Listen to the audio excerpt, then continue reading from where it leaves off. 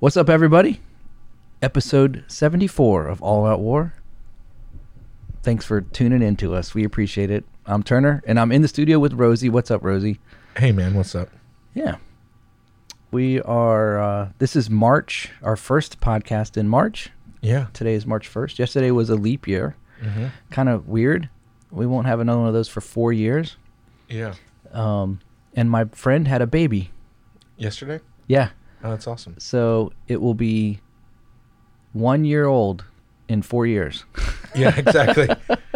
Yeah, I saw some picture of, it was really cute, a hospital. I don't know if it's like I've since moved into a new decade of, I'm no longer in my 20s. Right. I'm now 30. Yeah. Then maybe all of a sudden stuff that I didn't care about, or like, I think it's that fatherly instinct coming in, stuff that I never noticed before. Yeah. But anyway, I saw this and I was like, oh, that's cute. And I never would have said that before. But I saw this picture of like a hospital that they dressed up all the babies that were born yesterday in frog onesies for a leap year. Oh, okay. And I was like, that's really cute. That's funny. Yeah. You're gay. No, I'm just kidding. Yeah. Wait a second. What? Why are you gay? I don't know. Dude, what we haven't done in 2020. Smoking that sticky green stuff. Wow. Yeah. It's back. We're back. It never left. I feel like we're back, man. Yeah. It's been, January lasted forever. February flew like crazy. Mm-hmm. We only had 2 episodes in January. Here we are in March, and now we're getting ready to kick it off. Yeah. I'm excited about the spring.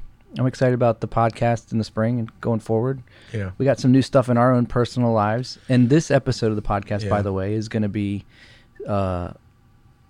talking about basically Christians and hardship. Yeah. How do we deal with hardship? So if you are going through a difficult time or you know somebody, this would be one you want to listen to. Hopefully. Hopefully. We're saying that with a lot of, before it. So hopefully it will, we're putting that good vibe out into the universe. That's right. That's right. We're focusing wait, on what? intentions. We don't do that good vibe. We don't do all that. Just in thoughts and prayers. Thoughts and vibes. Live, laugh, love. There you go. That's right. Positive energies. Oh my! Did you even listen to the yoga one we had our last episode? Nope. Okay. Anyways, you were there with us, but I was. say, what do you know, man? Hey, did you know that the Holy Roman Empire and the Republic of the Seven Netherlands got into a war? It lasted a day, and it was called the Kettle War because the only shot fired hit a soup kettle. Oh wow! Yeah. So it was the Roman Empire. Yeah. It was October 8th, 1784, right after the Netherlands got their independence. The Roman from Empire Spain. was still in existence in the 1700s. Yeah. I did not know that. Yeah. Wow. Yeah. So this was after the Dutch revolt. Okay. The Dutch used to be a Spanish colony from Spain. Yeah. So they revolted and then got into conflict. Gotcha. But, okay. Wow. So there you go, the Kettle War. The Kettle War. Well, how about another one? Sure. All right. I love that was the- kind of yeah. I like that one. All right, That was yeah. cool. Did you know that you remember the game Neopets? Oh yeah, yeah. You know that it was connected to Scientology? Oh great. Yeah. My kids had those. I played it. Oh man. Yeah. I had friends that still played it like in their 20s. Oh like man. 6 years ago. It's got some power behind that game, huh? I had some really nerdy friends. I still have. But yeah. Am I? Anyway, so the Neopets, yeah, it was the Scientologist thing. Wow. Okay. So there you go. I hope I've ruined your childhood. Can't have any nice things anymore. There you go. Yeah. All right. Well, let's get into this podcast. So sit back, grab a coffee, and enjoy.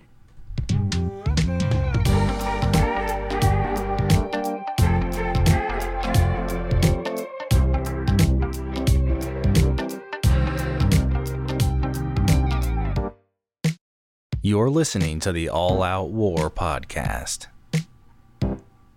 Yes, you are. I didn't know you were going to play that. I was just taking care of all the birds with one stone, bro. We Cool. rolled our intro in. Yeah. So, anyways, man, So, we kind of let the cat out of the bag earlier and said we're talking about Christians in hardship. And this is one of those ones where we've had a couple of these. It's like a question, how do I deal with this? How do I do? I remember you had one. We had one a few months ago about how do I handle when God doesn't answer my prayers?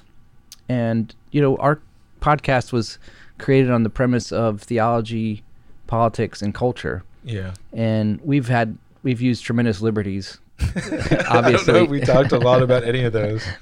But we've had Cabot on. Yeah, we've had political guests. Lots of political guests. We've done a lot of theology. We did end time series. We did we've done like other stuff. Aliens, which is clearly within all three of those. That's right. Maybe we should just go ahead and say that it just sounds catchy, but it doesn't necessarily. Oh, the three. Yeah. It helps people understand like what they might what get. We're about, yeah. Yeah. But it all works. Yeah, I it all guess works. that's true. Yeah. But yeah, so this is one of those ones where it's more theological and a little bit. Hopefully, it'll be encouraging. That's my hope. Yeah. I do happen to have a handful of friends that are going through some really difficult times right now, and they're mature believers, and so I'm not concerned that they're going to abandon their faith or anything like that. But my heart goes out to them, because it's painful to watch someone that you care about go through a difficult season. Yeah. In life, and so we just wanted to talk about it. And you and I both have been through some difficulties, currently, recently, and no doubt in the future. Well, you're not immune to it. Yeah. Right. Yeah. Exactly. So, I'll just start with a scripture verse. How's that? Yeah, that'd be good. So Colossians chapter 1, verse 24. Paul writes, he says, "For I am glad when I suffer for you in my body, for I am participating in the sufferings of Christ that continue for his body, the church." And so, and then he goes on to say, God has given me the responsibility of serving his church by proclaiming his entire message to you. So he connects suffering that Paul had exclusive and very intimate relationship with in his ministry and life. Yeah. With Christ, his connection with Christ, because he says that I am participating in the sufferings of Christ. And he says the purpose behind it is for Christ's body, the church. And so I think that's an important, I wanted to kick off with that. Yeah, well, how about I'll take that, since that was a question that I was going to have. A good way to roll into it. Yeah. So, very basically, why do Christians suffer? Mm-hmm. So maybe that's why, because Jesus called us, at least all the apostles, except for John, right, that were martyred, died. Yeah.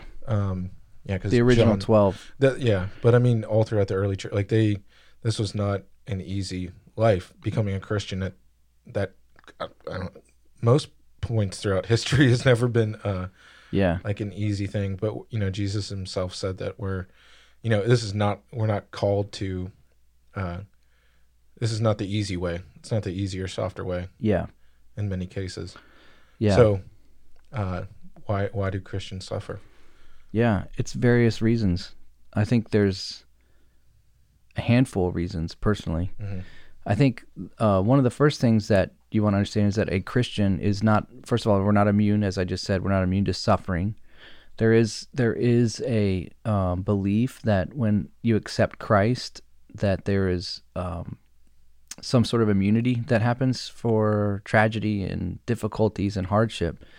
And if you're honest, you realize pretty quickly that that's just not the case. Mm-hmm. And so, and sadly, there's theological dispositions that would say otherwise. They would say, oh, well, if you're experiencing sickness or if you're experiencing hardship, difficulty, your faith is weak. Yeah. And that's just, what I just read in Colossians just totally puts that on its face, because Paul said, I am actually partaking in the sufferings of Christ. Like Christ suffered. Yeah. And because I'm identified with him, I will suffer as well. And some of your versions, I'm reading the NLT version because I just got a new Bible and I'm reading the NLT. I don't know what everyone else reads, but I picked one of these up and I'm enjoying it. Nice, yeah. Yeah, I'm enjoying it. But there's another verse I want to read. Yeah. It's out of 2 Timothy. It's chapter 4, verse 5. And Paul was talking, I'll read a little bit before. He says, I urge you in the presence of God and Christ Jesus, who will someday judge the living and the dead when he comes to set up his kingdom. Preach the word of God. Be prepared whether the time is favorable or not. Patiently correct, rebuke, and encourage your people with good teaching. He's talking to Timothy as a pastor. And he says, for a time is coming when people will no longer listen to sound and wholesome teaching. They will follow their own desires and will look for teachers who will tell them whatever their itching ears want to hear. They will reject the truth and chase after myths. And then this is what I like. He says, but you should keep a clear mind in every situation. Don't be afraid of suffering for the Lord. Work at telling others the good news and fully carry out the ministry that God has given you. So, you know, it's interesting. So I'm just thinking, like when you're saying that, you know, some Christians today might think that if they're not suffering, or, you know, if they are suffering, that their faith is not strong. yeah. That like it was probably the reverse back then. Like these Christian, the early church probably viewed it as if they were not suffering, they weren't doing it right. Right. So like you know, one of those things like it. Yeah. And again, they all knew Probably true. that it. Yeah. That's a really good. Yeah. And, you know, if I'm not, and I don't want to compare it like nowadays, you know Right. what I mean? right. Because it's totally not fair. But it's, I don't know, it's one of those things. Follow me on this tangent, if you will. Yeah. Yeah. Indulge me. Like, there's this thing, you know, how conservatives and like right wingers are getting banned from social media and all that stuff. Yeah. There's kind of like this joke going around where they're like, "Oh, you're still on Twitter? You're not that conservative then." Oh, right. You know what I mean? Because like, yeah. You haven't you're- been banned yet? yeah, you haven't been banned yet. You haven't been suspended. Like, you know, it's like it's like a badge of honor that you're really conservative or right wing. Yeah. And I don't want to say nowadays is like, not to relate, but, you know, almost as like, if you're not suffering on social media, you know, there's like this, On social media. or, right, you know, yeah. like this thing, like you're not being if you're not being banned because they hate Christians on, you know, stuff, and you're not proclaiming the gospel and all this stuff. It's just kind of in that same way that they're like the stigma of, oh, you're safe or whatever. Yeah. So I wonder if, it's just interesting. Yeah, that's interesting. You know what else is interesting is early church had a dilemma Yeah. when people would defect in faith, and so they would convert, and then persecution would come, hardships would come, and they would flee, and they'd go back to their old life. Yeah. What do they do when they came back? So like the persecution would cease for a season or whatever, and then they would come back and want a fellowship with the church. And the dilemma for the early church was, do we let them back in? Were they really converted? What do we do? And it was like, was it a false conversion? Because they ran, you know, Yeah. and they abandoned, or some of them outright denied, you Yeah. know. And the end result was that they let them back in. That's what they decided to do, was let them back in, which is the right thing to do. Right? Yeah. You know, prove your stripes, boy. You Yeah, know, exactly. Where are you? But I think that, you know, this is one of the very first things that God permitted the church to do, was to endure hardship, was to face difficulties. One of the very first things, like as soon as Jesus rose from the dead, almost immediately they started facing obstacles and opposition and hardships. And so it's not something that has ever been absent from the church. Yeah. But what's crazy and I think the Lord knows this about us, obviously, because he knows everything. But what is interesting is that I think he knows how we're going to handle it. Yeah. And what what our minds are going to go to, and how we're going to respond. Mm-hmm. And so I love how he prepared and tried to prepare the church for this, because he told them, like, in this world you'll have trouble, but take heart, I've overcome the world. You know, that's one of my favorite verses out of the Gospel of John. Yeah. You know, and he said things to them in reference to, hey, you're going to have, it's not going to be a cakewalk. And so your first question was, why does persecution happen, or why does hardship come, and why does trouble come in the life of a believer? And so the first thing that I want to say is that I think one of the premier reasons that hardships come into the life of a believer is because Jesus wants us to be like him, and he's trying to make the believer become more like him. He's trying to allow their life and their circumstances of their life, their situations, their hardships, the things that they're dealing with, whether it's health issues, whether it's marriage issues like relationships, whether it's finances, any number of things. It could be even a faith crisis in some ways. These hardships, they come in with the purpose, with an end goal of becoming more like Jesus when it's had its way. Yeah. When the hardship has seen its way through your life and you're on the other side of it, the goal of the Holy Spirit is to make you more like God, make you more like Jesus, and reflect him and have more of his nature ruling you. Yeah. I was going to say, so I apologize about that. The first segue I had, I totally lost my train of thought when the dogs. We heard dogs. We heard the dogs. That's why all of a sudden I lost my. And I apologize to the listener. My dogs, they're little dogs and they bark, and if they have excellent hearing. Yeah. And so if they hear something outside, they just start barking. Yeah. And so I apologize for my idiotic thing that I just. But they are cute dogs. They are cute. I was going to say, and correct me if I'm wrong, but I've always heard this analogy that I've kind of taken in my life, and so I would posit that another thing. So Christians would suffer to be more like Christ, and I was going to say, and also a suffering to bring us closer to him. Yeah.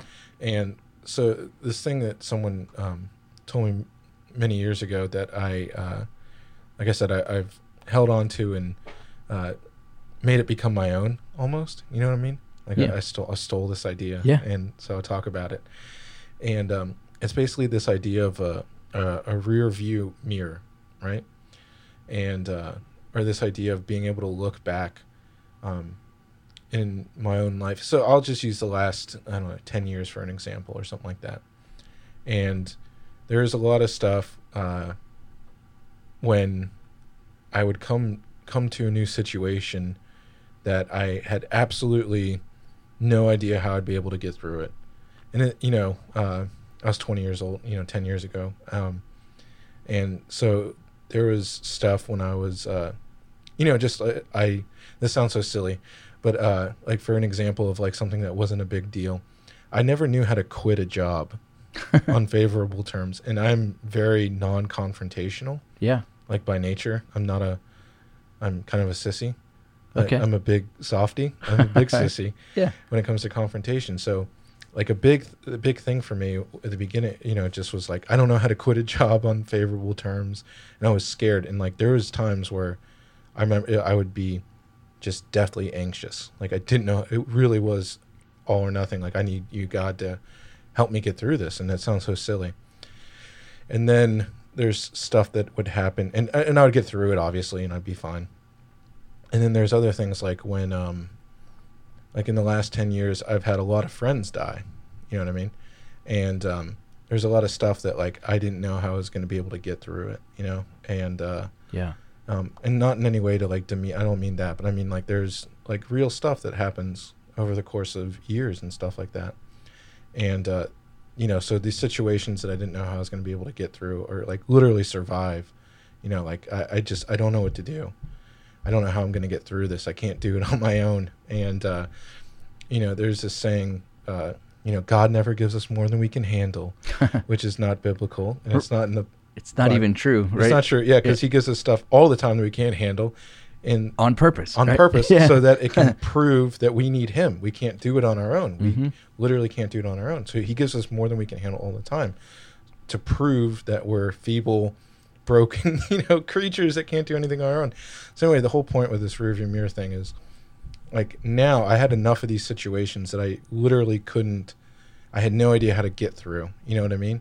I did not know the next step, how to start doing anything, in regards to these situations, how I was going to get through them, how I was going to emotionally survive. There's some, stuff that it got dark, there's things like losing best friends and stuff like that. And not that it makes it any easier with death or anything, but just a good example I think of is that now, the more times that I went through all those things, and I had to truly just give everything up to God and be like, God, you need to carry me. Like the footprints on the beach. You need to totally just carry me. I'm a baby. I can't do anything. I need you and everything.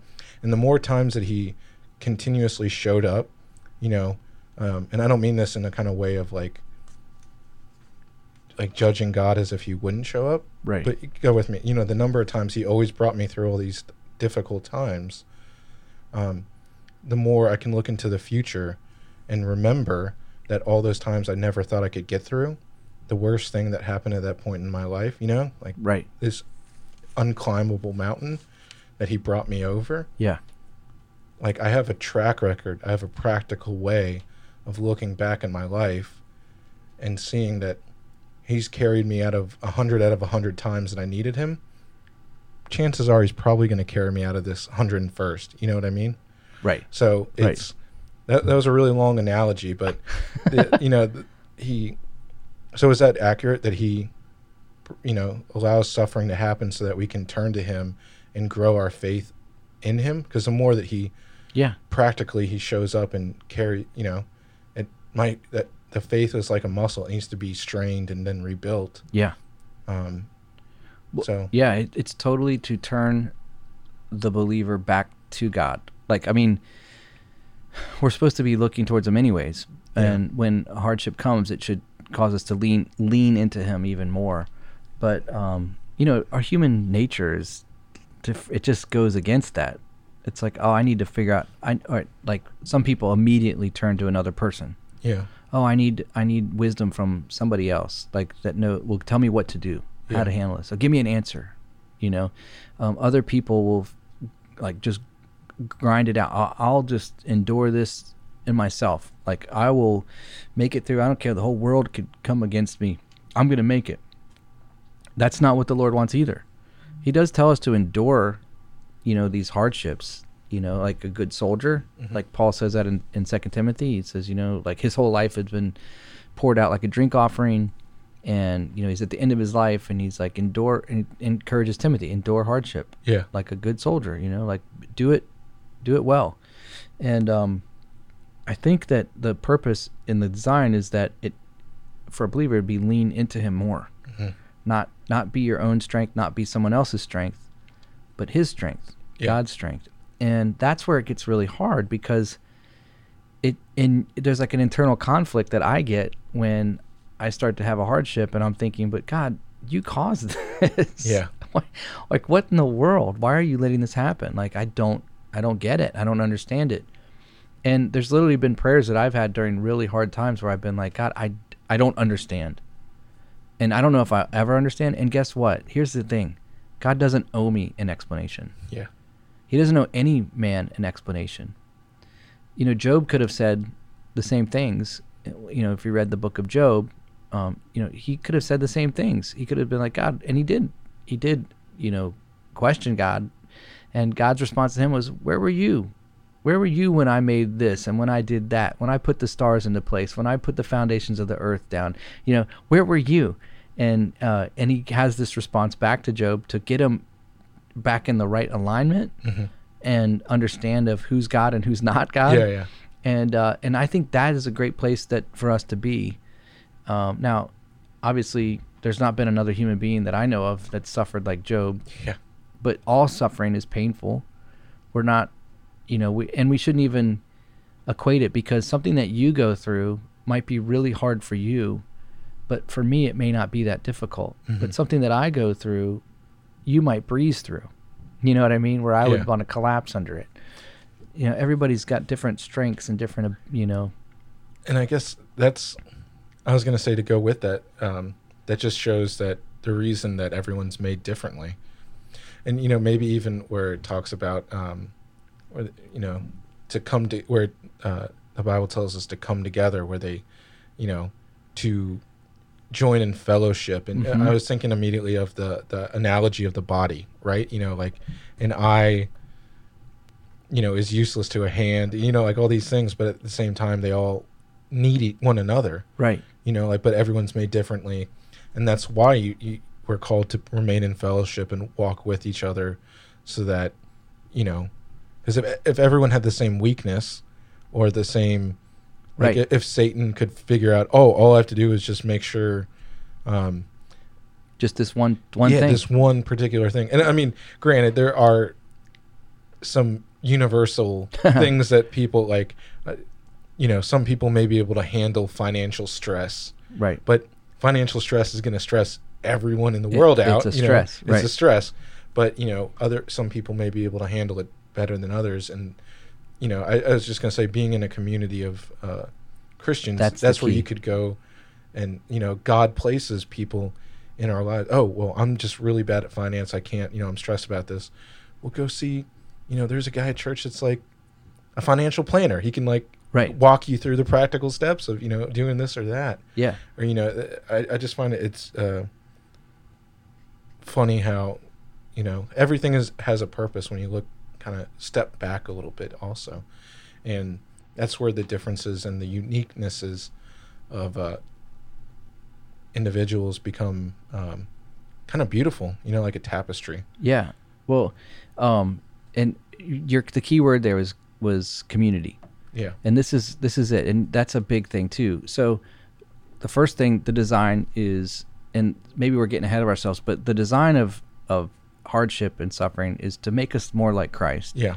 And draw us into him more. So maybe draw us more into him first, and then secondly, become more like him. And then there is a third, and these aren't really in any, maybe I shouldn't try and put them in an order. Yeah. But these are aspects. Yeah. So I'll take that back a little bit. But what I was thinking was that you said community, and that's vital, man. There was a verse in Corinthians that I was looking for while you were talking when you mentioned it to me. It's 2 Corinthians 1, verse 4. It says, we've experienced the comforts of God. Actually, I want to read it. But basically, in essence, what community does is it allows us not only to experience comfort from somebody else, but it also allows us to be used by God to comfort someone else, right, and have an experience of purpose that we maybe never have experienced before or haven't been able to experience. Yeah, I was just thinking of, that's really interesting the way you phrase that. I was just thinking, I don't know, my brain went back to this of someone might find their profession or their calling, maybe not calling, but to be like a tax accountant. You know what I mean? And then you think, you're like, oh, how do I glorify God being a tax accountant? Or I'm not I don't bring glory to God doing this, or, this is kind of worthless. I'm not a preacher. I'm not, doing this. I can't leave a Bible study or something like that. But, that savviness with money, if you're able to help somebody else from the church, you can see how your blessings can be brought out on a date, in a real practical way. You know what I mean? So I guess, does that make sense? Yeah, no, totally. Let me read this verse to you. All right. 2 Corinthians 1:4. Let's see here. It says, he comforts us in all of our troubles so that we can comfort others when they have trouble. We will be able to give them the same comfort God has given us. For the more we suffer for Christ, the more God will shower us with his comfort through Christ. Even when we are weighed down with troubles, it is for your comfort and salvation. For we ourselves are comforted, and we certainly will comfort you. So that's what I was talking about. That's community. So you can't experience that if you're isolated out. And one of our tendencies is when we start to go through hardships is to think that nobody understands, nobody cares, and we get self-pity and we isolate out and we kind of go into a shell. And I think some of that is necessary. I need a little bit of time to, when I'm in the middle of something hard, I need a little bit of time to kind of figure some stuff out. Get my head wrapped around, okay. I mean, retreat. into a place where it's just you. Yeah, I think I need to think it through a little bit. Yeah. But if I stay there, then what I'm doing is that whole 2 Corinthians 1 verse 4 is not going to be able to be applicable to my life. Like I'm not going to be able to be comforted, by somebody else who's been through these type of things before. Yeah. And experienced how God walked them through it. And they were the perfect example of this is, you were talking about death earlier, and there's never really the right words to say to someone when, who's lost a loved one. And someone told me when I became a pastor early on, he said to me, look, just the best thing you can say sometimes is, I'm so sorry. And I hurt for you. And I was like, that is so weak. I'm like, come on, man. Isn't there a great verse? Like, isn't there a good scripture verse that we could read to somebody? And he's like, no, it's not going to help them. And there are some great, wonderful verses that connect with death for a believer that are really encouraging. Like, we don't mourn like the rest of the world, for we know that we'll see our loved ones again, and because he lives, we will live, and there's these wonderful reunions that we can experience in heaven with our loved ones in Christ. But those don't matter in those moments necessarily. They're not going to bring it. But what does matter is when you say, I'm so sorry. Like, this is horrible. This absolutely sucks. Yeah. This sucks. And that identification with them is comfortable. It brings comfort. And so I think that when Paul was writing that in Corinthians, to 2 Corinthians, they were in need of hearing that. Mm-hmm. And the church was being persecuted as well, so that helps out too. But so suffering is designed to make us more like Jesus, to cause us to trust more in the Lord, to lean into Him, and to really draw from community. Yeah. So that we can receive that support, that help, that strength. I mean, if you've ever gone through a really hard time, there's nothing more. You don't feel more loved than when somebody just sends a text. Hey man, I was praying for you this morning. How you doing? Hope you're doing okay. And they're not even asking for details. They're just like, hey, I'm thinking of you and praying for you. Yeah. Because a lot of times, no human can change your circumstances anyways. So, yeah, it's like I want you to be out of this hardship that you're in, but I can't do anything. I can't. If I could snap my fingers and make this go away, I would do it, but I can't. So I'm just want to check in on you. You're not ready to jump off the ledge, are you? You're not. Right. All sharp objects are in the drawer, right? Yeah. But I mean, for real. Yeah. No. So, yeah. So I think that's another aspect of it is to enhance community, mm-hmm. and that's a whole nother topic that we've never really talked about. But community is vital for Christians, and it's vulnerable, and it can be a little dicey. Yeah. Well, how about since that's such a big topic, why don't we dive into it a little bit if you want? Yeah. So what? Sure. Since we talked about it a lot, what are we called? Because I was going to say one of the questions, and I think you answered it before I even had to ask it, was what's the responsibility, or as a Christian who sees a brother suffering, what should they do? And you kind of lay that out. But what is the idea of the community? What is it supposed to look like? Yeah. Well, it varies. There's a lot of variables.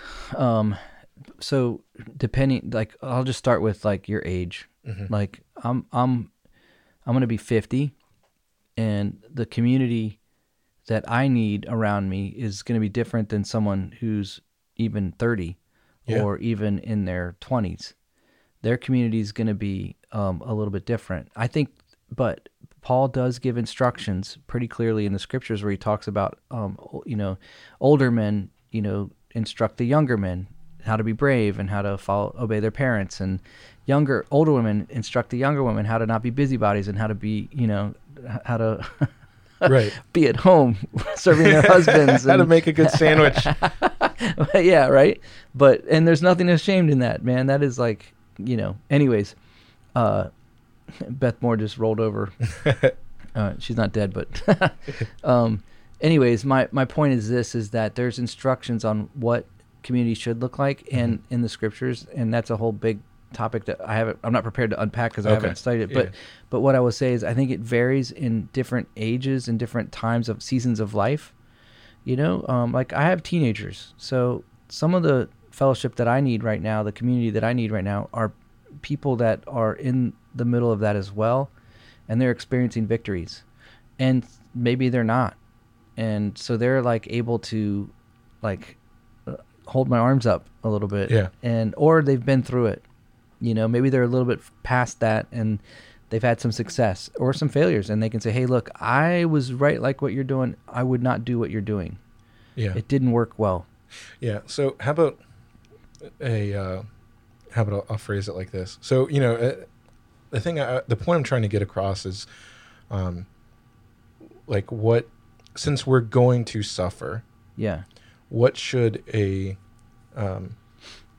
some good things for a Christian, I'm just trying to think of like some bullet points. Is like, what kind of community? So I'm talking for someone that may not have, they're thinking like, I don't even know how to, who to have, or I only have people my own age, or I only have this, I only have that. So they never even get the community around them to help them when they're suffering, or they don't know how to help someone else when they're suffering. They're not. So I've got a couple rules of thumb about like, how do I measure that? How do I, what are parameters? So number one, less is more. This is just something that I've and I'm an extrovert, which means so as an extroverted person, I'm not an Enneagram. I don't know what my Enneagram number is, but as an extrovert, my extroversion is typical to have a lot of very thin relationships. So I have a lot of relationships, but none of them go deep. But in this situation, when it comes to what I would consider quality, is less is more. So you have to reduce that down, if you're an extrovert, to a few very trusted and mature believers. Yeah. Can I make a point? Yeah. I was going to say, I know one of the most important things that maybe that I've learned, and I don't want to speak like I have a lot of wisdom, but so take it for what it's worth, is that, if you ask for opinions from 100 people, you might, if you have an answer in your head already, and you ask 100 people, you could maybe find enough people that can talk, can agree with what you want to happen anyways, totally. in a general way. And in the same way, you can get a multitude of advice from people that may not know you very well. So, to be there with you when you're struggling. So I was just going to make a point is that it's more important. I just see that, I'll just say it like this because I'm trying to tippy-toe around it. Well, we don't need a tippy-toe, man. Yeah. There's no need to tippy-toe. So here's this thing. Don't go telling everybody what you're going through, okay?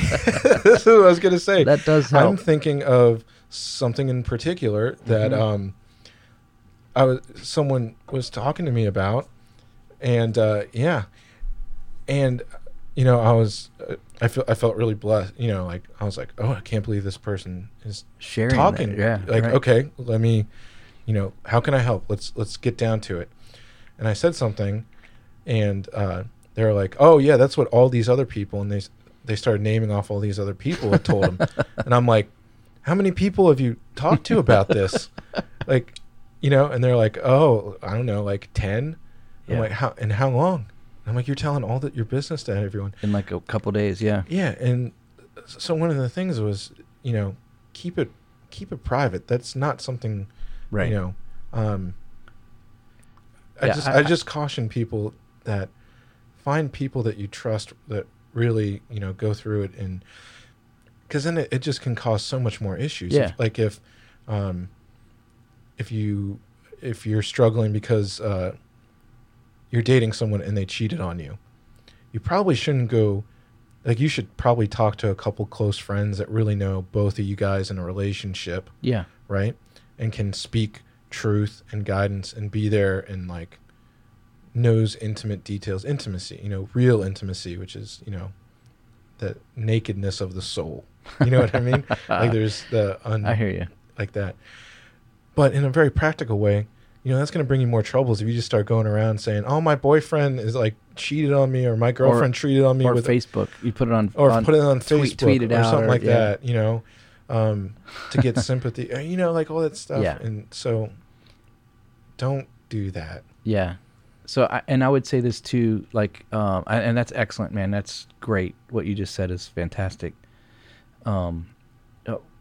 Less is more in the sense of, and I would also say variety helps. So, like I have a friend, so I have a friend of mine, a very close brother in the Lord, who's probably 20 years older than me. Mm-hmm. And then I have some guys my age, and then I have guys that are younger than me. And what you're doing is you're creating a flow. Yep. And so some of these relationships, I'm more of the giver than I am the receiver. Other ones, it's a little bit of like, we're both like, I don't know what the heck we're doing, whatever, And then the other ones, it's like, he's more than willing to say, share as a father would, to his son or something like that. And I think that's how you want to build it.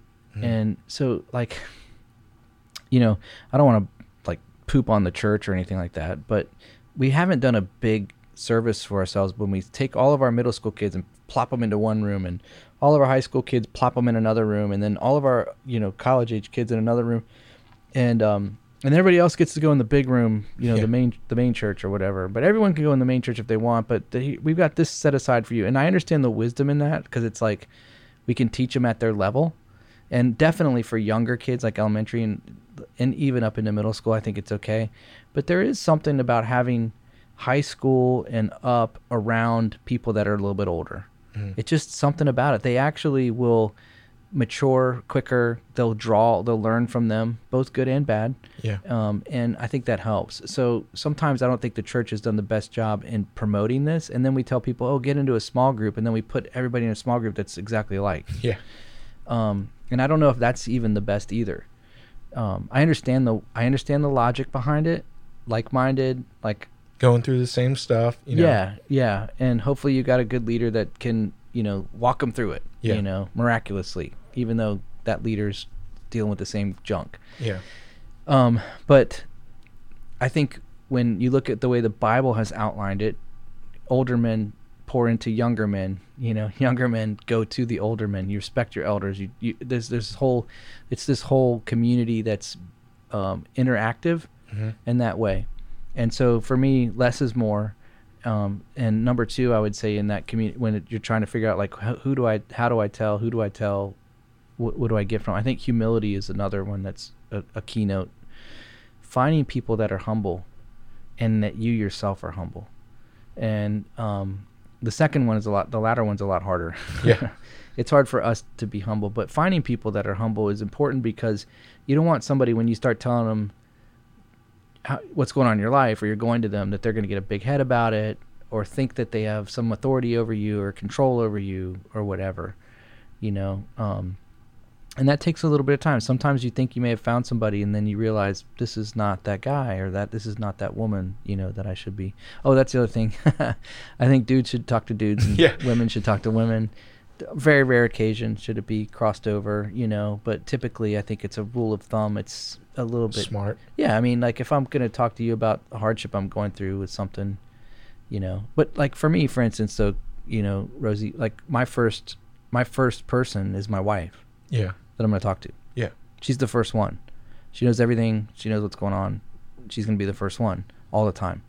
But there's things that she's not going to want to even to talk about with me. Yeah. Not because she doesn't care, but because it's one of those things where it's like, that's a dude's thing. You need to go talk to a guy, and just like, I'm not necessarily wanting to hear everything. That there's certain things that she's going to want to talk about with someone, and I'm not the best person. Yeah. So, and I'm okay with that. That's fine. But anyway, so yeah, if someone who's looking for community, those are the type of things you want to look for. Don't necessarily just stick with that one group that is exactly like you.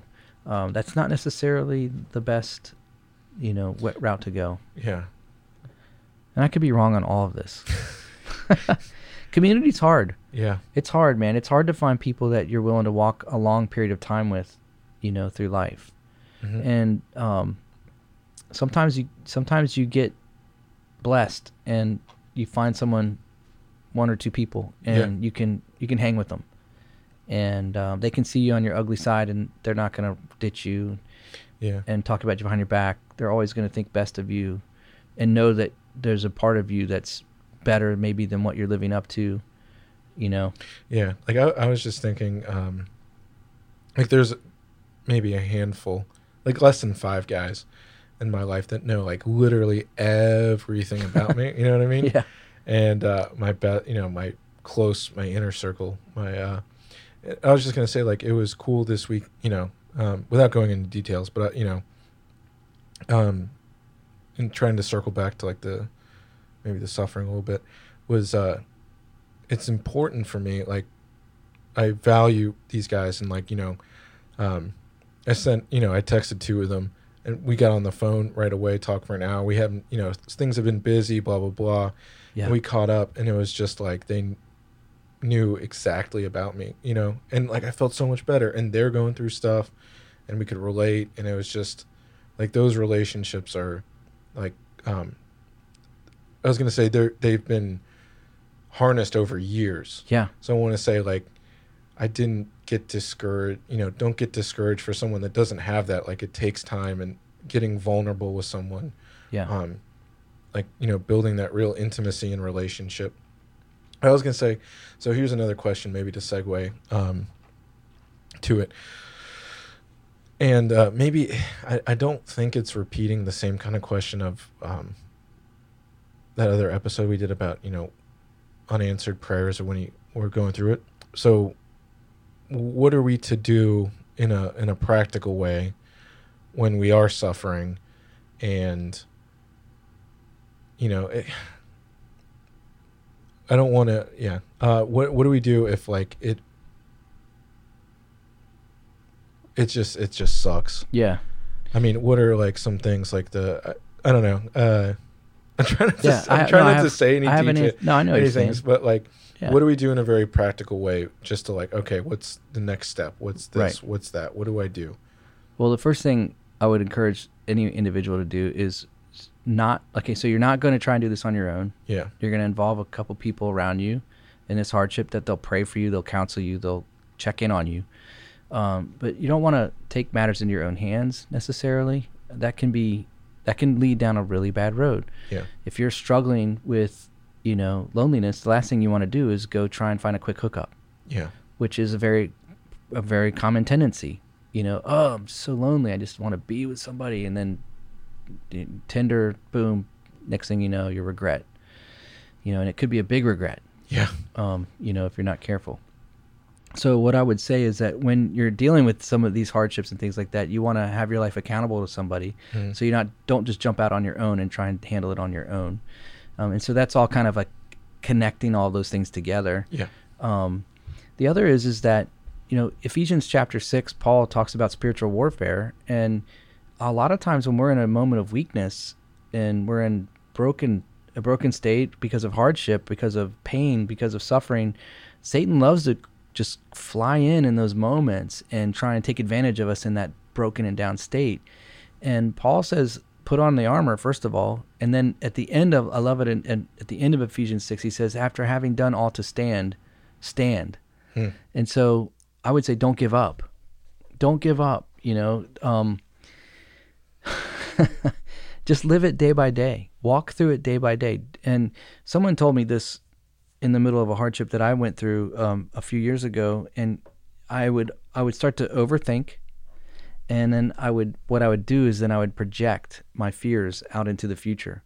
Yep. And projecting is something that we do naturally. We just do it, and it's almost like a way of us. I don't know necessarily the proper psychological language for this, but what I believe it is we're projecting out into the future, and it's just like a film projector, right? Like a projector, whatever is inside is going to be projected out.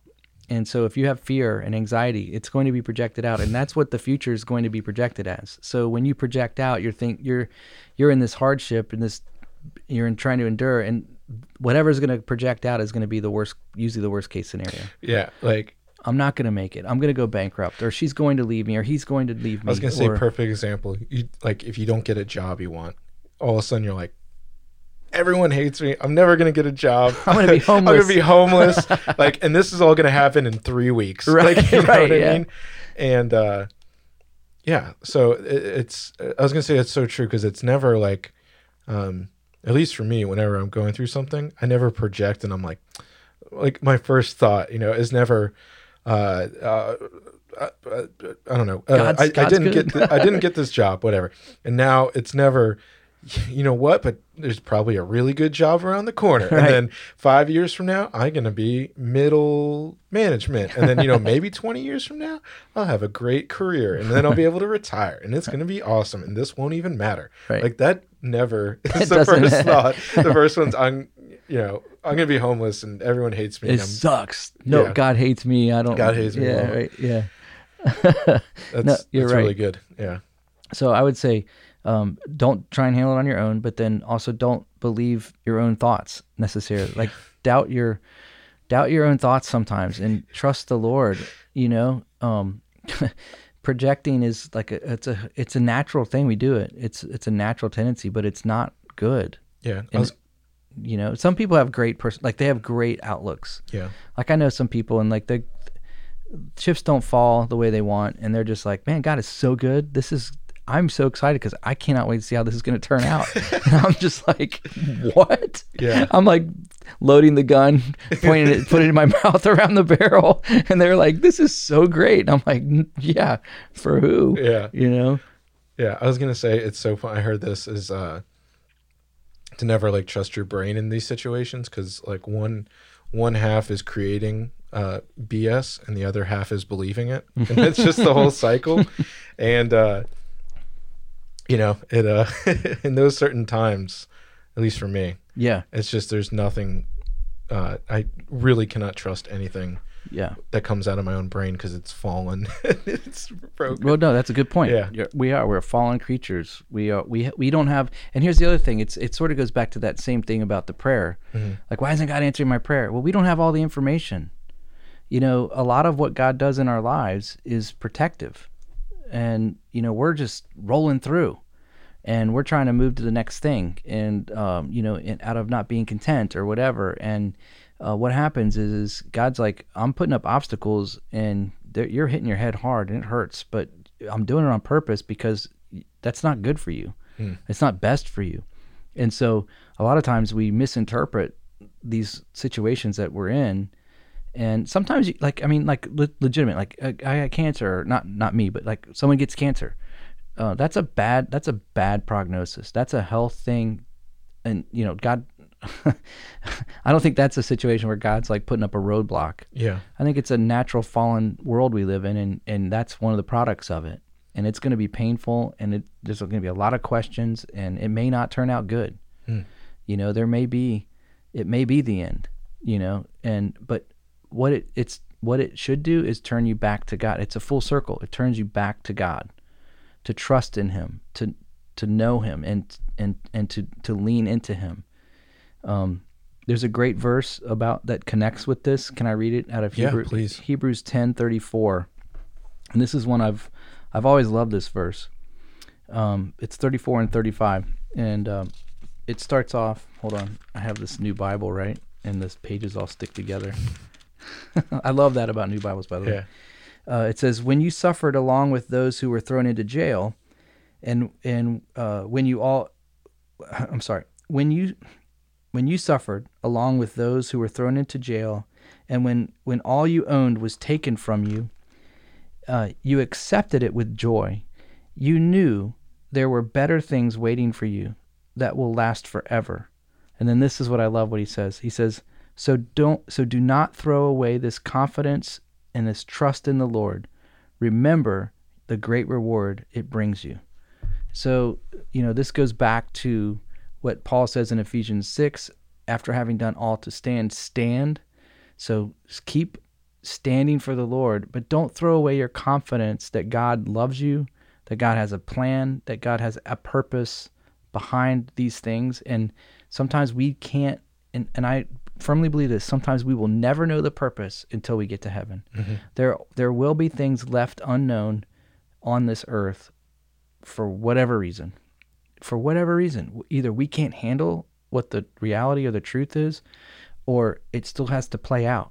And we're gonna exit this physical world and enter the spiritual realm of eternity before it finishes playing out. Yeah. And so we don't have a need to know. You know what I mean? And it goes back to that other thing. God doesn't owe you an explanation.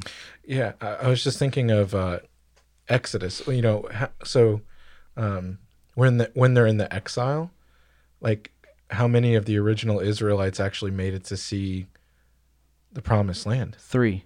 Yeah. 3 of the originals. Everyone else died in the desert. That's what the whole book of Numbers is about. Yeah. Yeah. So it was 2. Joshua and Caleb were the only 2 that saw it. So everyone else died. And it was because they had faith, right? They believed God when they went into Jericho and they were spying out the land. They believed the report of the spies that it was good, a good report. And so they were given the opportunity to move into the promised land. And you're right. That's exactly right. Like, are we going to trust God, have confidence in God, that he's his character? Like, what do we know about him? Well, we know he's faithful, like you were saying. I've been through worse. Well, maybe not worse, but it was the worst up to that point, and he got me through that. So what would make me think that he's not going to be faithful to me now? He's always been faithful. Yeah. And I don't know. I like this idea that it kind of puts things into perspective in a very humanistic way. And I don't like that word, but I was like, yeah. You mean humanity? Yeah, yeah, I don't know, whatever way. It just it puts things into perspective of the earthly. And you know, it's interesting. I wonder when I'm reading, you know, when you go through all these genealogies, it's fascinating to me when there's entire genealogies that like are obviously important, you know, like in, so here, kind of a question, so correct me if this is wrong or right.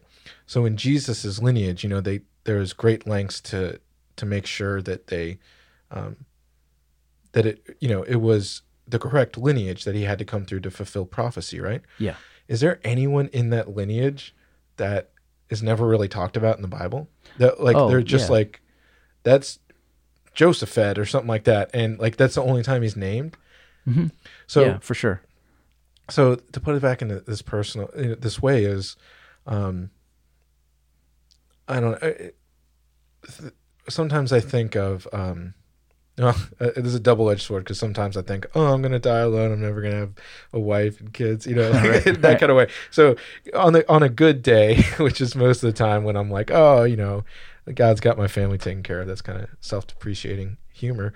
But, you know, it's one of those things where I think it's really interesting that maybe when I'm going through something or, you know, the stuff that never makes sense is it's kind of cool to think, what if I go through life and I just am a good person, you know, and I love Jesus and I do everything I can and I just, you know, live as best as I can.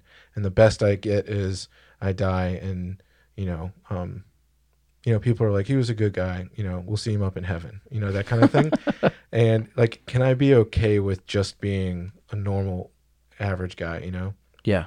But I just think of how cool it would be. Like, what if my grandson turns out to be this, you know, hugely important person. And I had, like, would I be okay with just being, an asterisk in some timeline yeah. that was used by God to produce this miraculous result, like right. And that might be something that's so like, that's what I'm saying. I wonder if there's people in Jesus's lineage who, I mean, were directly used by God. Like God's like, you know, right. Not getting into free will, you know, all this stuff, but was used by God to produce Jesus. How cool is that? Like, and they never knew. Yeah, right. Like they never knew until they're up in heaven, or you know, wherever the old Jews are. But you know, I'm just kidding.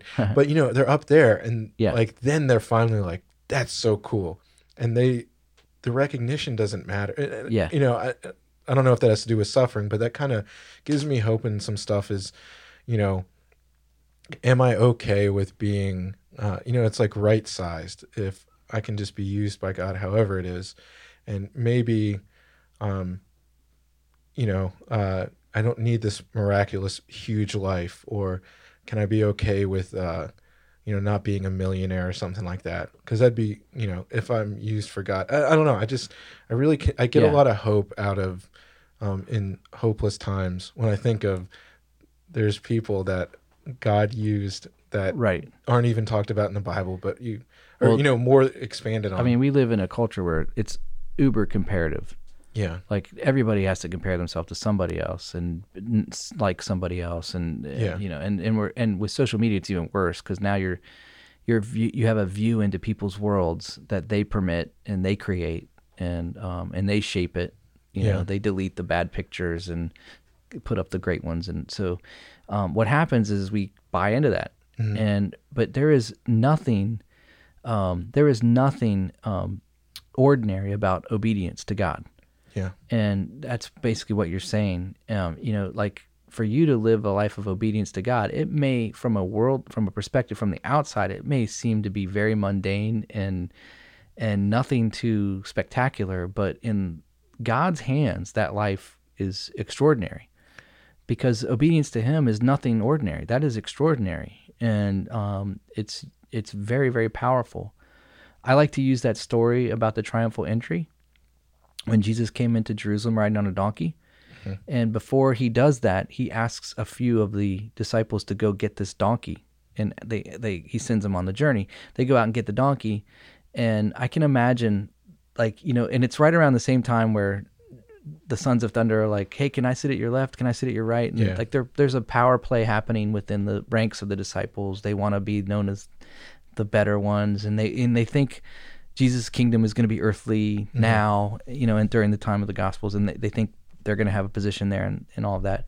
And so they're going to get this donkey, and I can imagine they're like, oh, great, Peter gets to go with them walk on water, and what do I get to do? I get to go get an ass, you know, and bring it back, you know. Here's your ass, Jesus, you know, right? I just like saying that because that's what the King James calls it. Yeah. But what they were doing, and I don't know if they realized this at the time, but there was a scripture out of Micah that they were fulfilling. And it was Daniel was speaking of it too, and it was literally a scripture that was hundreds of years previously prophesied.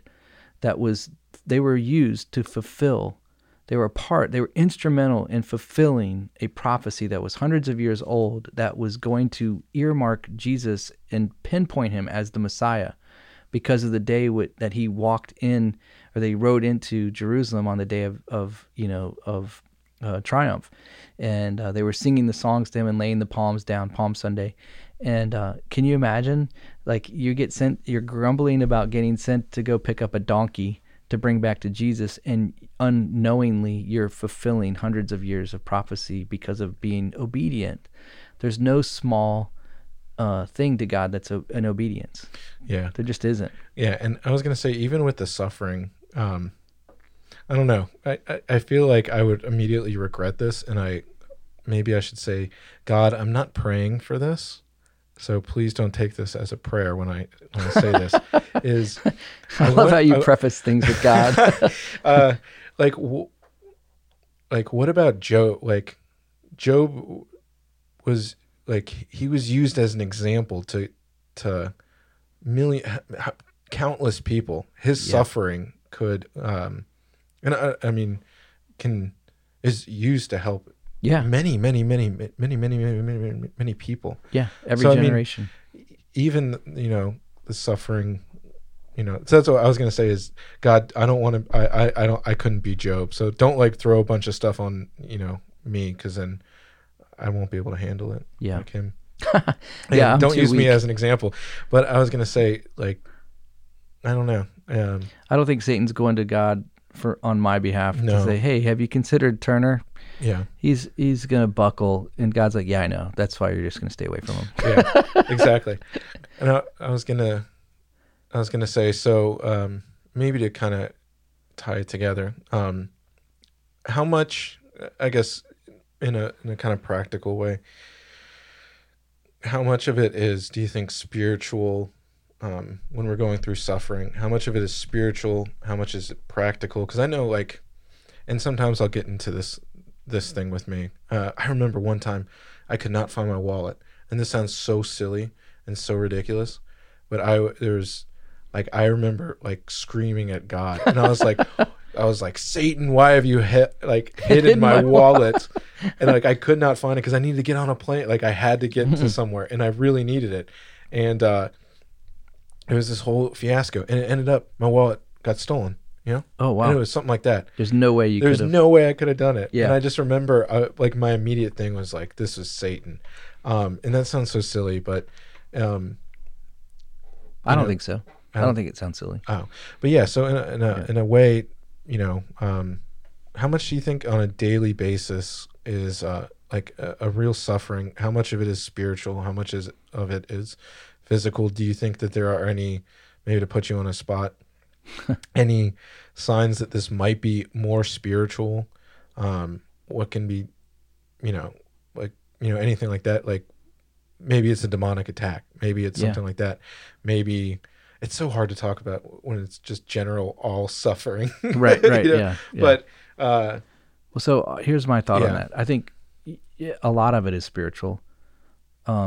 And this is my view on suffering, that suffering is permitted by God. Mm-hmm. So it's passed through the hands of God first before it's come into my life. So that means it's got a spiritual connection there. What he uses to allow the whether it's a job loss or a health issue or a relationship thing or whatever, those are just common. Yeah.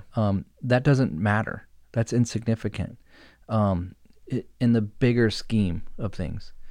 And like I said, Satan does come in and try and take advantage of a weak, person. Like if you're a wounded lamb, you're easy prey, and that's what he's looking for. He's not looking for the valiant fighter who's going to put up a fight and come back at him, with a sword drawn. He's looking for the limping, broken one that is easy prey that he can pick off. So I think that they're mutual. God has permitted it. Satan wants to take advantage of it. But we've been given instructions to turn to the Lord more, trust in him more. Don't throw away like it said in Hebrews, don't throw away your confidence. You'll be richly rewarded if you do. And that's literally connected to suffering, because he's like, you were thrown in jail and your stuff was taken. Like all your possessions were literally stolen from you. Yeah.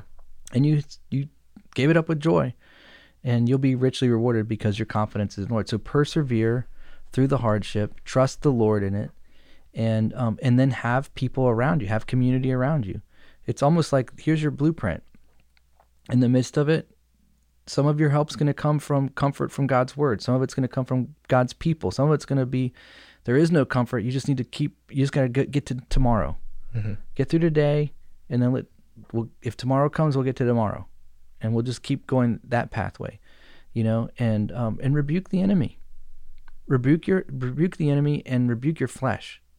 Your flesh is going to want to fight back and be comforted. It's going to want to self-medicate. It's going to want to project. It's going to want to run away. It's going to want to do all the things that we do that perpetuate hardship a lot of times in our lives. Sometimes and even if you get all that stuff down right, you still might have to sit in it for a while. Yeah. I was going to say, maybe this is being a 30-year-old and going through stuff 30-year-old single guys go through. Is I hate was it Paul that was jailed for 10 years?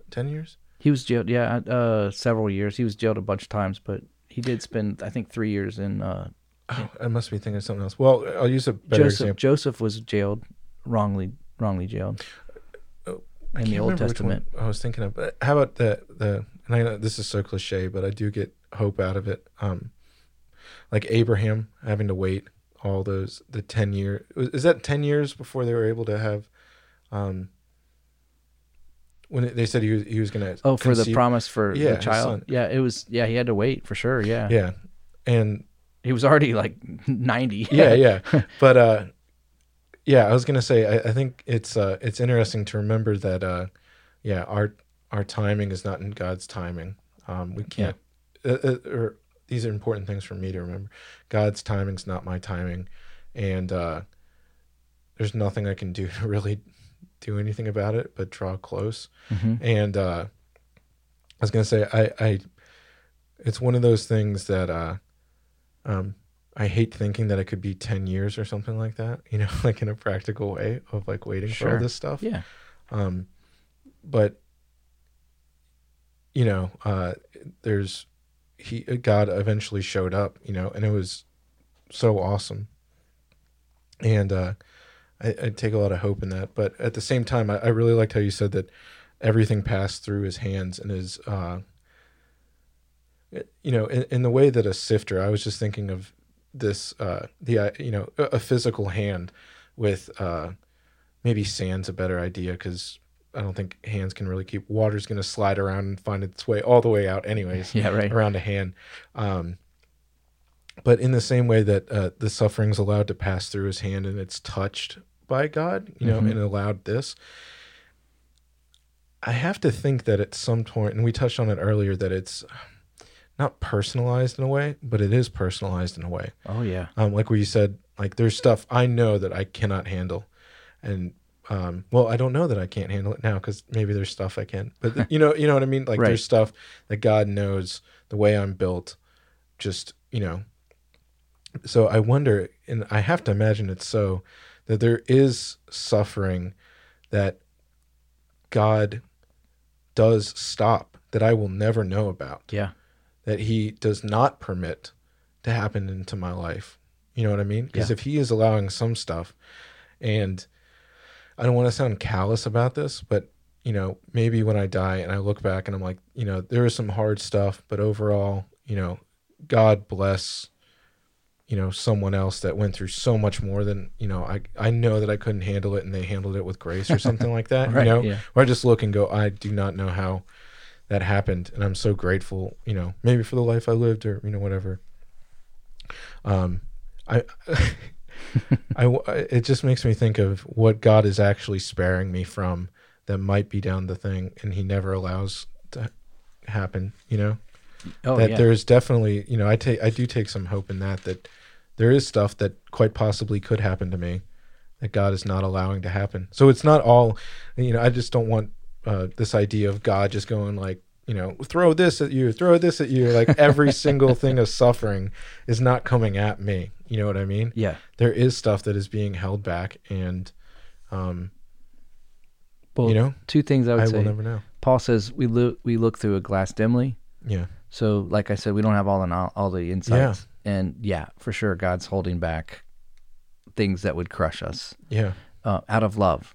Yeah. And he lets the stuff come, and it feels like it's going to crush us, but it strengthens us. If you let it have its course with you, it's all kind of like, you know, Hebrews also talks about God's discipline, right? Yeah. Once it's had its way, man, at the end of it all, you praise God, you realize it, and then the next time something comes around, like you're stronger. Mm-hmm. Like you were saying, like I went through something that wasn't as bad as this, but at the time it was the worst thing I've ever gone through. And so that comes back around, you're like, I've been through this before. It's not the end of the world. I surely am going to live. But I'm trying to find and Peter wrote about it, and he basically said, look, man, don't be surprised when these trials and these tribulations come upon you. He says, don't be surprised by them. He says, for they are purposed by God for the perfection of your faith. In other words, your faith is more valuable than silver and gold, and God's going to refine it. In other words, the refining of God is a fire, the flame, that's a representative of heat. Heat is not comfortable, you know, and so to be made more like Christ and your faith to become more pure. In other words, to have pure faith means that I trust solely in God, in Jesus. Solely in Jesus. Not Jesus in my bank account, not Jesus in my wife or my spouse or my girlfriend or boyfriend, not Jesus in some friend, not Jesus in anything else, but just Jesus. And he turns up the heat so much that that's really all you can trust in sometimes. And when you get to that point, your faith is becoming completely refined. And it's a beautiful but very, very ugly place. Yeah. It's hard. Yeah. It's really hard. And I was just going to say, it's interesting that, you know, if everything's used for his purpose, like I said, that there's there's stuff that is not going to be useful to me, that is not being allowed to happen. It just makes it more like personable, and I know that, you know, God's with me whenever I go through something, or you know, that it's it's kind of funny. I don't want to say like it's tailor made for me. So even, I mean, it is, even in my sufferings, he knows me intimately, and he cares about me specifically. Absolutely. For my suffering, that it still is. It's not even just God's the divine watchmaker who sets the universe into motion. It's like even the sufferings that come to me are specifically designed or allowed or touched by God, and right. not a malicious way, but like, you know what Dude, I mean? It's so much more. He is in you. He's with you. Right. Like he's literally, I mean, he's going through it. Yeah, he's literally right with you in the midst of it. Yeah. Which is so crazy. Like he's like, no, you're not alone. Yeah. You're not alone. I know it's hard, but I'm with you, and I'm way bigger than this. Yeah. So yeah, that's a great view of it. I was going to say, it was really interesting. I looked up this, I love this C.S. Lewis quote. I don't know if you've ever heard it before, but pain insists upon being attended to. God whispers to us in our pleasures, speaks in our consciences, but shouts in our pains. It is his megaphone to rouse a deaf world. Wow. Yeah. Yeah. Pain turns you to God. And that's, yeah. That's right. I was going to say, yeah, there's a lot of moments when, you know, the stuff that actually was really bad, you know, sufferings, I can think back, not all, you know, a certain thing definitely came through him with a, you know, I had some cool spiritual experiences at the same time as going through some of the stuff, you know, looking back, being removed by it. Yeah. I'm like, oh, that's something pretty cool that God did in that midst. Well, I love the promise out of Romans 8:28. He who began a good work in you will carry it out to completion. So it's all part of the process, man. Yeah. Living, being, we're headed to a destination. He wants us to be prepared, you know? Yeah. Well, how about I want to leave it with this. Okay. Because at the end, and maybe take it back around. Sure. Have you ever heard about Saint Bartholomew? I have heard of him, yes. Okay. Because someone pointed this out to me when I was going through something recently, and it was just one of those things. So at the end of the day, I don't want to, maybe this is kind of in vain, a little bit of some humor to end it up with. But at the end of the day, it could always be worse, because St. Bartholomew was skinned alive. He was flayed alive. The skin of his body was cut into strips, then pulled off. It left his body open and bleeding for a long time. And then he was beheaded for sharing the gospel. And while he was being flayed, he still was like proclaiming for Christ. So at the end, you know, that's a rough day. That's a bad day. I hope that doesn't happen to me, but you know, right. Me too, Rosie. Yeah. It could always be worse. Right. Because if that happens to you, we're usually around each other. It's probably coming my way too. Yeah. So, anyways, that's good, man. I'm glad that you recommended that we talk about this. Yeah, that was good. And hey, look, if you're going through it, just hang in there. Don't give up. Persevere. Trust in the Lord. Lean into Him. Reach out to somebody. Tell them you need prayer. You know, and just live for today. Tomorrow's not promised anyway. You got today to live for today. Get through today, and let's see what happens tomorrow. Just work it that way. Yeah, perfect. You keep that attitude. Next thing you know, you'll be on the other side of it. So you're on the other side of it. Whether I was going to say, I want to, even if everything's not okay, it's okay. Yeah, that's right.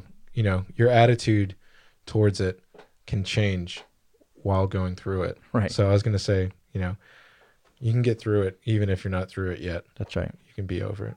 Wise words. Yeah. Wise words, brother. They're not mine, so that's why they're wise. All right. Well, we'll catch you next time on All Out War. Thanks for listening. Yeah, thank you. God bless you. Stay hydrated. Stay hydrated.